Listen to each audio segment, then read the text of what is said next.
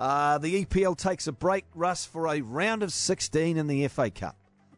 It most certainly does. Very, very good to be back with you boys. And I guess the big one really is tomorrow night, isn't it? Chelsea against Manchester United. I think that's the game everybody's really looking forward to. And I know we love an upset. It's been a bit thin on the ground in the round of 16 in terms of upsets in the FA Cup. So if you're not going to get one of those, it's a couple of big guns going toe-to-toe. So I think Chelsea Man U, I guess Tuesday morning your time, is the proper one for everyone to get their teeth into. And then that segues into some more Champions League action in midweek, which should be fantastic. But I see United minus Jesse Lingard and Anthony Martial for that trip to Stamford Bridge. And all on the back, of course, of having lost for the first time in the week under Ole Gunnar Solskjaer in that game against Paris Saint-Germain. So, that's going to be hotting up. And Chelsea finally won a game in the week against Malmo, and they'll be doing their very, very best to try and make that a bit of a winning habit once more after the skids came big time for them. So, that I think is still the standout tie. But a decent weekend of cup games. I thought Newport County gave Man City a really decent game for 50 minutes last night. It was a super effort from the League Two side to keep City goalless until 50-odd minutes in. 4-1, definitely an unfair score, but fair play to City. So, it's been a decent round of cup matches, I think we can safely say, but nothing startling, no brilliant upsets as we had a bit earlier in the tournament when the likes of Newport, of course, punted out one or two of the Premier League big boys. Hey, Newport were carrying the torch as the fairy tale team, the little engine that could. Now that they're out after Man City, who's left carrying that torch? Is there anyone? Do you know the one I really like secretly now is Swansea City? I think it's absolutely fantastic. They've just thumped Brentford 4-1 today. Not an upset because it's two championship teams. But this guy, Graham Potter, who's the manager, he's English, couldn't really carve out a career here, so went to Östersunds in Sweden. They played Arsenal and nearly beat Arsenal in the Europa League last year, which got him onto Swansea's radar. They brought him in. And I think he's done really well because Swansea are one of several clubs, Nate, who've dropped from the Premier League, found it very hard to reinvent themselves and get a proper grip in the Championship. And he's just slowly making it work. And as I say, they've thumped Brentford 4-1. I've got a funny feeling that they might be the one of all the teams outside the Premier League to maybe bloody your nose. We'll wait and see. So, they booked their place a little bit earlier. And the same for Crystal Palace, who won their match under Roy Hodgson. But obviously, they are a Premier League team and one who, under wily old Roy, you never know what they might do over the course of the next few rounds once the draw's made post that Man U-Chelsea game tomorrow night. Yeah, that one, I think, 8:30 a.m. tomorrow, New Zealand time. Russ, let's have a chat about some rugby. Julian Savea has just been smacked around the head by his owner in France, Bougelal, who essentially has sacked Savea with a year to go. Best quote ever. Aaron Cruden's flattered to deceive in France. There's been chat about maybe Lima Sopawanga under-delivering when he's been playing in the UK. From your perspective, generally speaking, the big-name signings from New Zealand, when they go to Europe, do they over-deliver? Do they deliver at about what you'd expect, or do they under-deliver? It's a really, really good question. I'd say the current crop probably under-delivering, and one or two of the new ones that have been signed for next season, I'm not entirely sure are going to be an awful lot better. I don't know.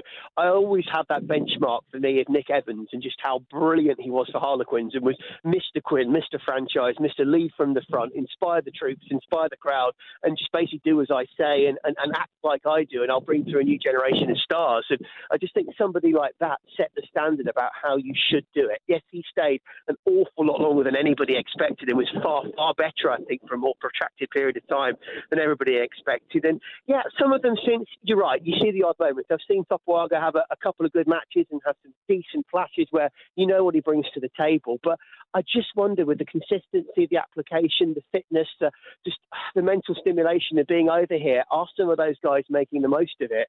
I'm not entirely sure. And you just want, don't you, quality overseas players that come, give of their best, reflect well on those who play around them, galvanise the crowd and get that right balance for a couple of seasons before they go home or retire or whatever. We're not always seeing it. I would agree with you. I would say probably slightly underwhelmed, if anything, with quite a few of those current names. Then again, guys like Luatua, Charlie Piato, they've been quite dynamic, haven't they? Yeah, absolutely. And for everyone that maybe does let you down, there is another that's been excellent. And certainly both Piatow brothers, when they were at Wasps together briefly, were mightily impressive.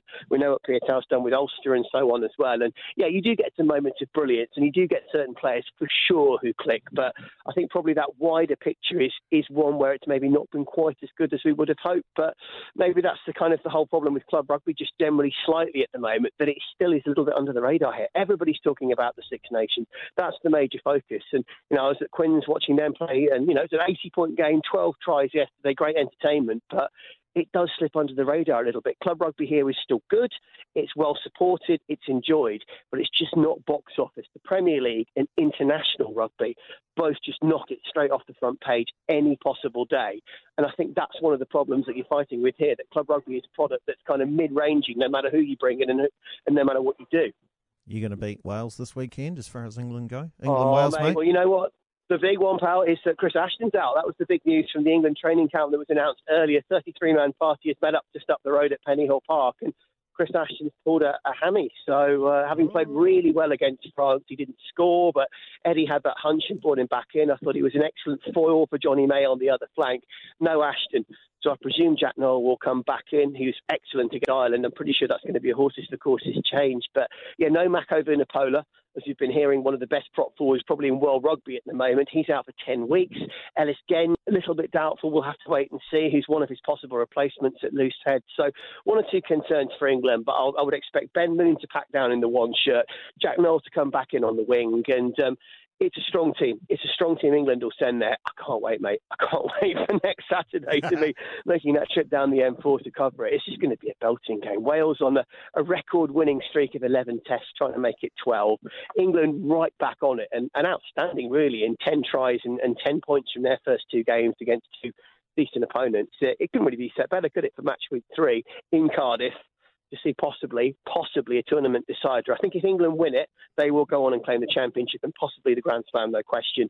For Wales, if they lose, they're done. If they win, they've got a very, very decent chance themselves, but they've still got Ireland to face and Scotland to face. They've got some tough games. So it's probably more an absolute must-win for them.